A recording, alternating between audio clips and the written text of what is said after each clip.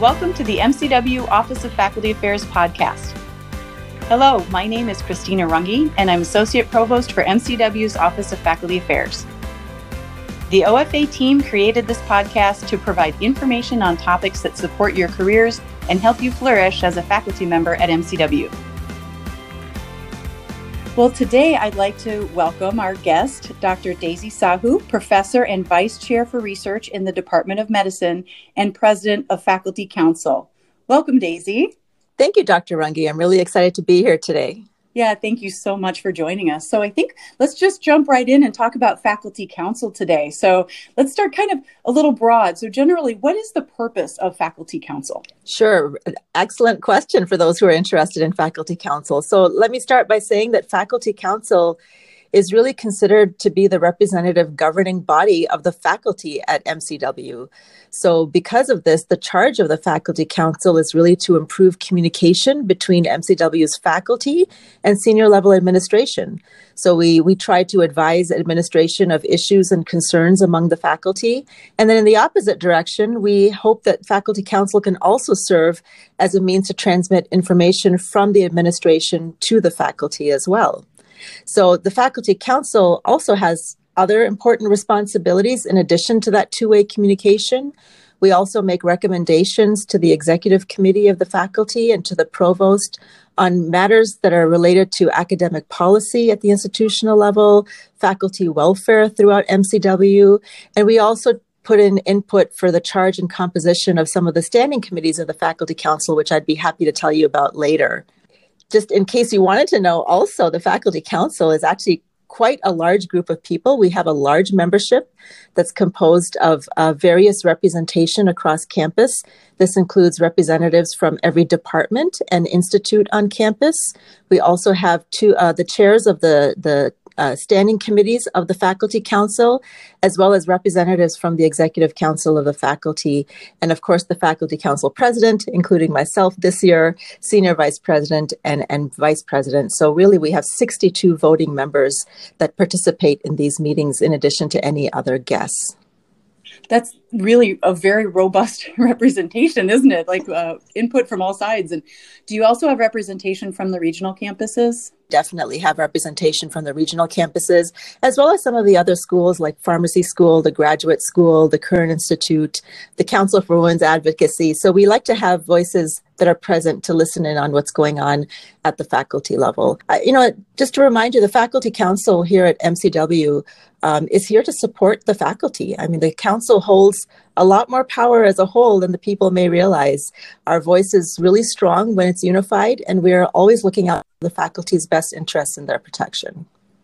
Fantastic. And so if a faculty member wants to access Faculty Council, has some comments, questions, or anything based on what you just said to central administration or vice versa, how can faculty find out who their department representative is and even how they might even themselves become a representative for their department? That's an excellent question. So very quickly on Infoscope, if you go to the Faculty Affairs link, there you will see another link to the Faculty Council, and it really outlines very nicely a list of every single Faculty Council member, including all the representatives of the department. So every department will have a primary representative, and they also have an alternate in case the primary representative cannot attend that meeting for some reason. In case you're wondering about the representation of the departments, because obviously on campus we have some small departments, some very large departments, the number of representatives per department is really determined by how many faculty members make up that department. So small departments with less than 50 faculty members, for example, will have one representative and one vote. And larger departments like mine, medicine, for example, with more than 100 faculty members, will have 3 representatives and 3 votes.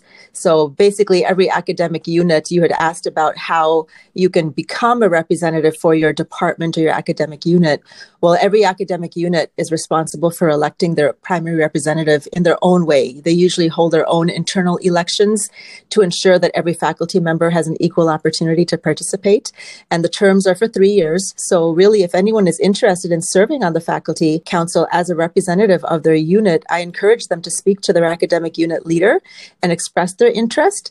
I think it's a really fantastic way to get involved with the Faculty Council and learn more about this great institution. I was wondering about that. So some of the benefits of being a representative would be just finger on the pulse, and then any other Absolutely. benefits of being a It's a representative. Yeah. wonderful way to learn about the institution. When we get to be there face to face, it's actually a wonderful way to meet other people. You know, how else will basic scientists meet the clinical scientists and the educators? And, you know, you're all together in one room, and it's really a fantastic way to meet and network. But importantly, it's a voice, right? You are the voice of your academic unit, and it's your opportunity to speak on their behalf. And so if you really want to learn more about how the institution works, this is a really great way to do it.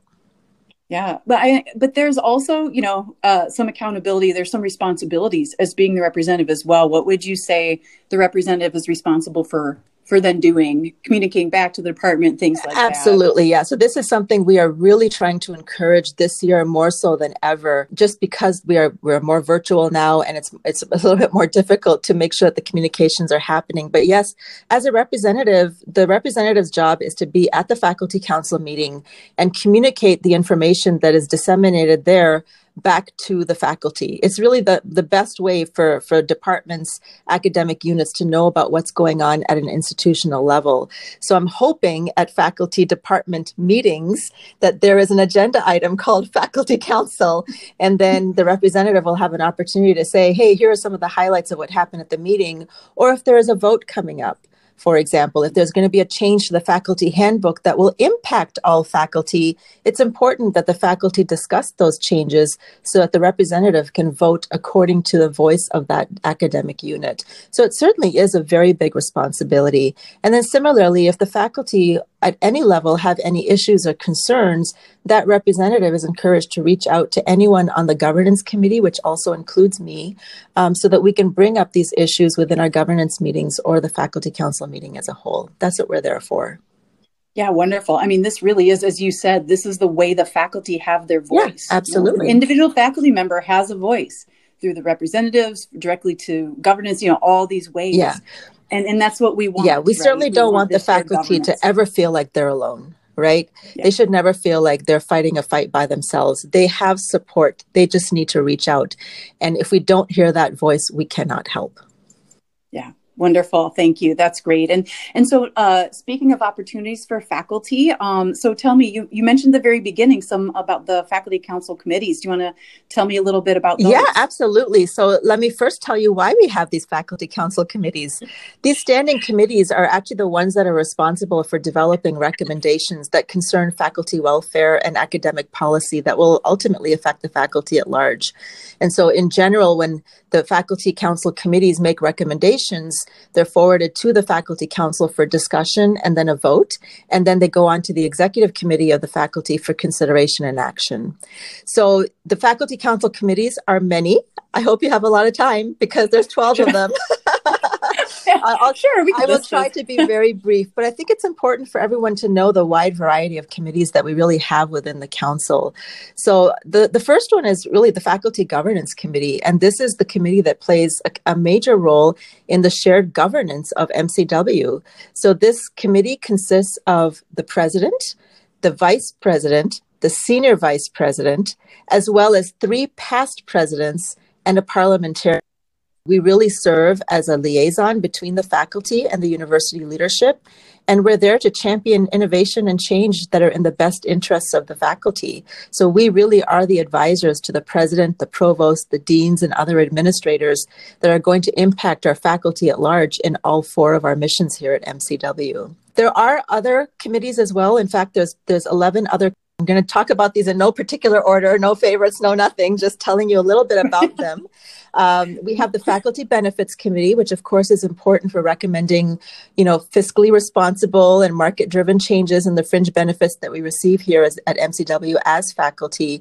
So really the committee functions in an advisory role as faculty advocates to the administration. We actually hear from them every September at our faculty council meetings because they tell us about the open enrollment changes in coordination with the Director of Benefits. We also have the Faculty Career which is a really important one that actually supports the continued growth and development of all of our faculty members. So this committee will help makes recommendations and helps assist in the implementation of things like mentoring programs, leadership programs, and any other types of workshops that may help faculty help them achieve their career goals. We also have the Faculty Information Technology Committee, which is in place to discuss global IT issues and IT planning that affect all of MCW's constituencies. It impacts education, research, clinical training, administrative information discussions that happen, and lots of recommendations that are made to the Faculty Council from this committee. Another really important committee that we have is the nominating committee, and this is the one that's actually responsible for preparing a list of nominees to stand for election in April to serve as officers of the Faculty Council that we're talking about right now. They're also very important for preparing a list of nominees to serve on search committees for open positions, such as department chair positions, as an example. So these names go on a ballot, and then the faculty as a whole will then vote on those names. One of our newer committees is the Professional Enrichment Committee, and this is a committee that's responsible for really championing initiatives that will create and maintain a culture of professionalism here. They do a lot of activities over the year, but of course we have MCW's Professionalism Week. As if you remember, this happened earlier, a few months ago, and it was focused on 2020 vision, looking inward, outward, and forward. I hope many of our listeners actually participated in that. I thought it was excellent. So that's another really great committee that we have within the Faculty Council. The Library Committee, of course, is also another important one because it recommends policies concerning the library. They're responsible for recommending and managing journal subscriptions as well. And then the Research Affairs Committee is also another important one. They recommend policies around research conduct. They also do the reviews of the new faculty pilot grants, and they help organize MCW's Research Day, which this year, by the way, is going virtual. And I hope everyone is submitting an abstract to highlight their excellent research that they're doing. And then finally, the rank committees. We have 3 of them, one that represents each school, the School of Medicine, the School of Pharmacy, and the Graduate School. And of course, they're responsible for recommending the promotion of individual faculty for those respective schools. And then the last, which recommends the award of tenure for all of our individual faculty. So a lot of committees, because it's a large faculty and there are a lot of important things that go on that need attention. So thank you for listening. I hope I didn't bore you. That was a fantastic. No, that was a wonderful summary. And I think there is, and if people are interested in knowing more about them and specifics, and like the days they meet and the times, that's on the Faculty Affairs website as well. I know There's a list there.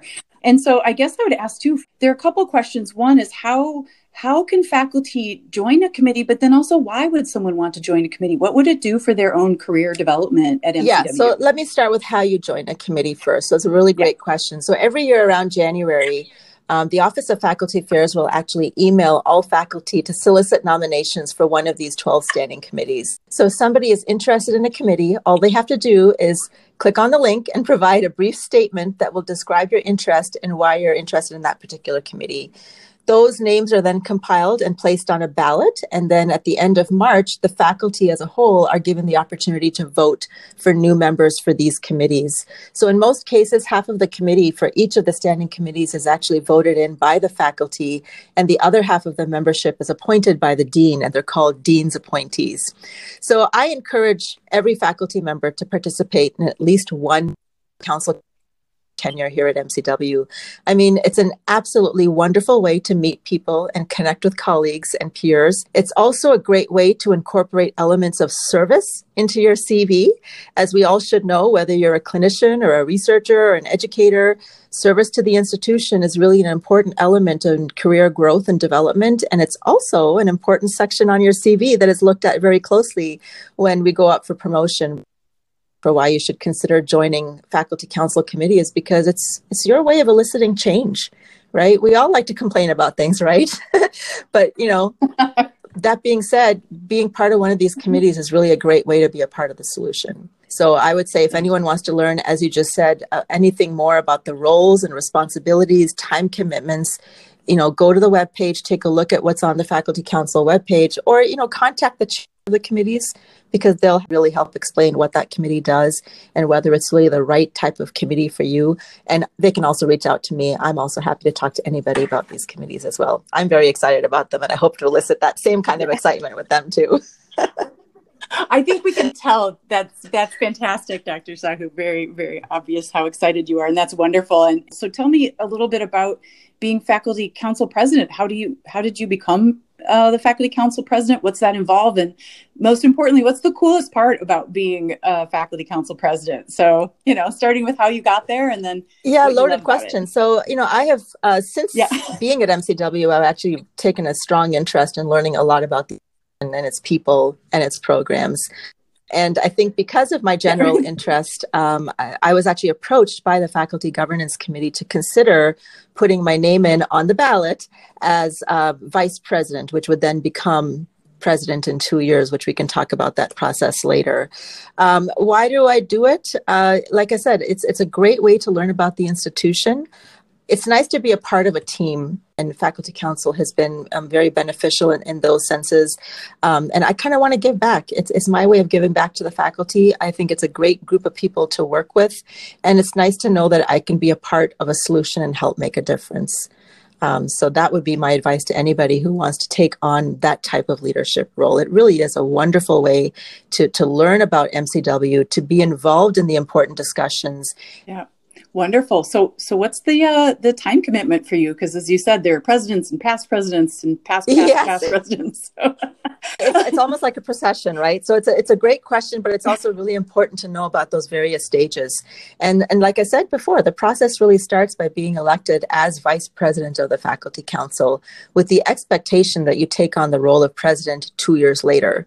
So again, you get elected as vice president. The nominating committee of the faculty council will generally consult with the governance committee and will solicit names, and they'll place them on a ballot.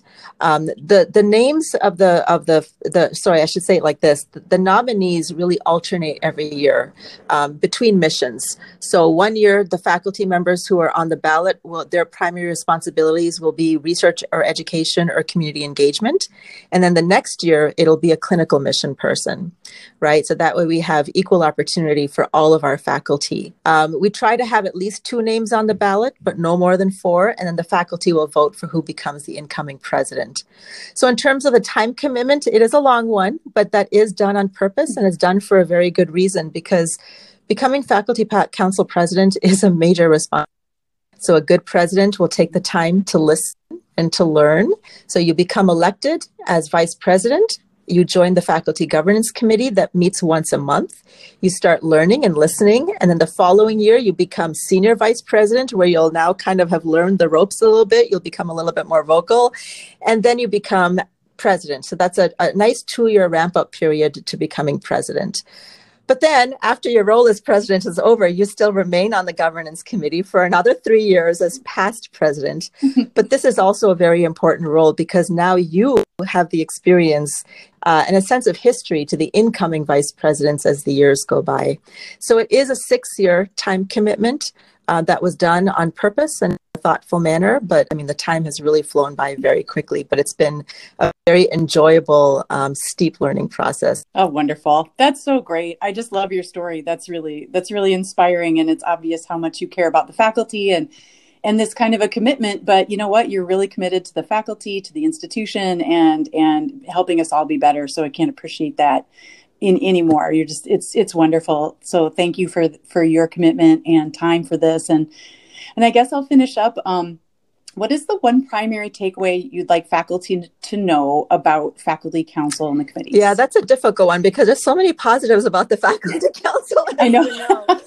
But I know. Let me say this. The faculty council and its committees are really in place to support the faculty. I've said that many times.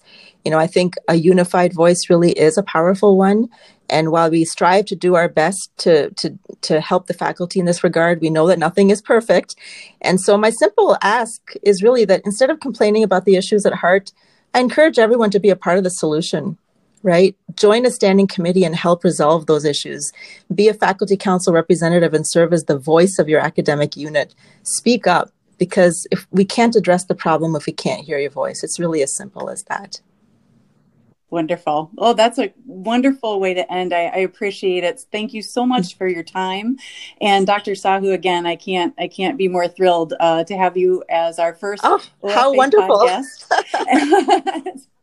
Get some award for this or something. But yeah, so thank you for joining us today. And and I hope everyone knows, as you said, to feel free to speak out, to reach out to you, to the governance committee, to representatives, all kinds of ways for faculty voices to be heard and supported. So thank you again for your time. Thank you, Dr. Runge. This was quite an enjoyable experience, and I'm happy to answer any questions people may have. Feel free to reach out to me.